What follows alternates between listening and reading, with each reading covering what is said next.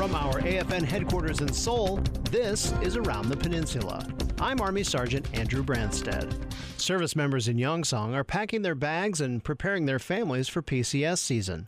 Specialist Keith Burghardt spent time with a few unfortunate furry family members abandoned on the garrison. The Yongsan Veterinary Clinic provides health care to animals in Area 2.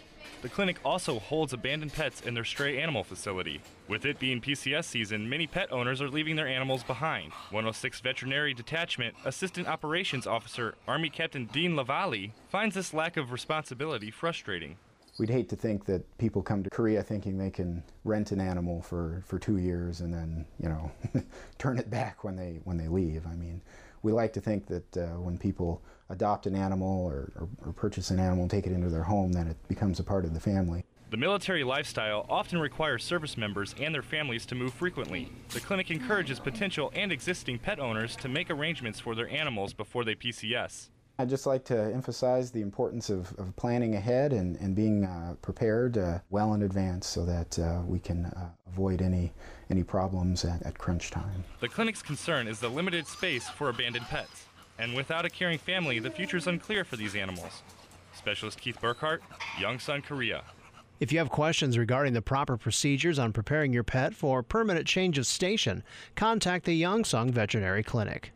The commander of U.S. Naval Forces Korea commissioned a stone memorial to the ROK Navy ship Chonan. Specialist Tyler Ferris was at CNFK headquarters as the memorial was unveiled. Service members gathered outside of CNFK headquarters to remember the lives lost in the sinking of the Chonan. Commander of U.S. Naval Forces Korea, Rear Admiral Pete Gumatautau participated in the ceremony to unveil a monument to those lost sailors. And what I always tell my people is that no greater ultimate sacrifice could be given by a sailor than to give their life at sea in defense of their country.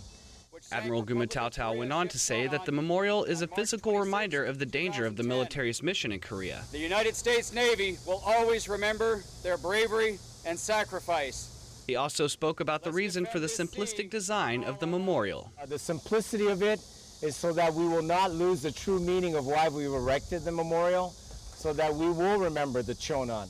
Admiral Gumatautau said that he hopes all sailors stationed in Korea will have a chance to visit the memorial. Specialist Tyler Ferris, Yongsan, Korea.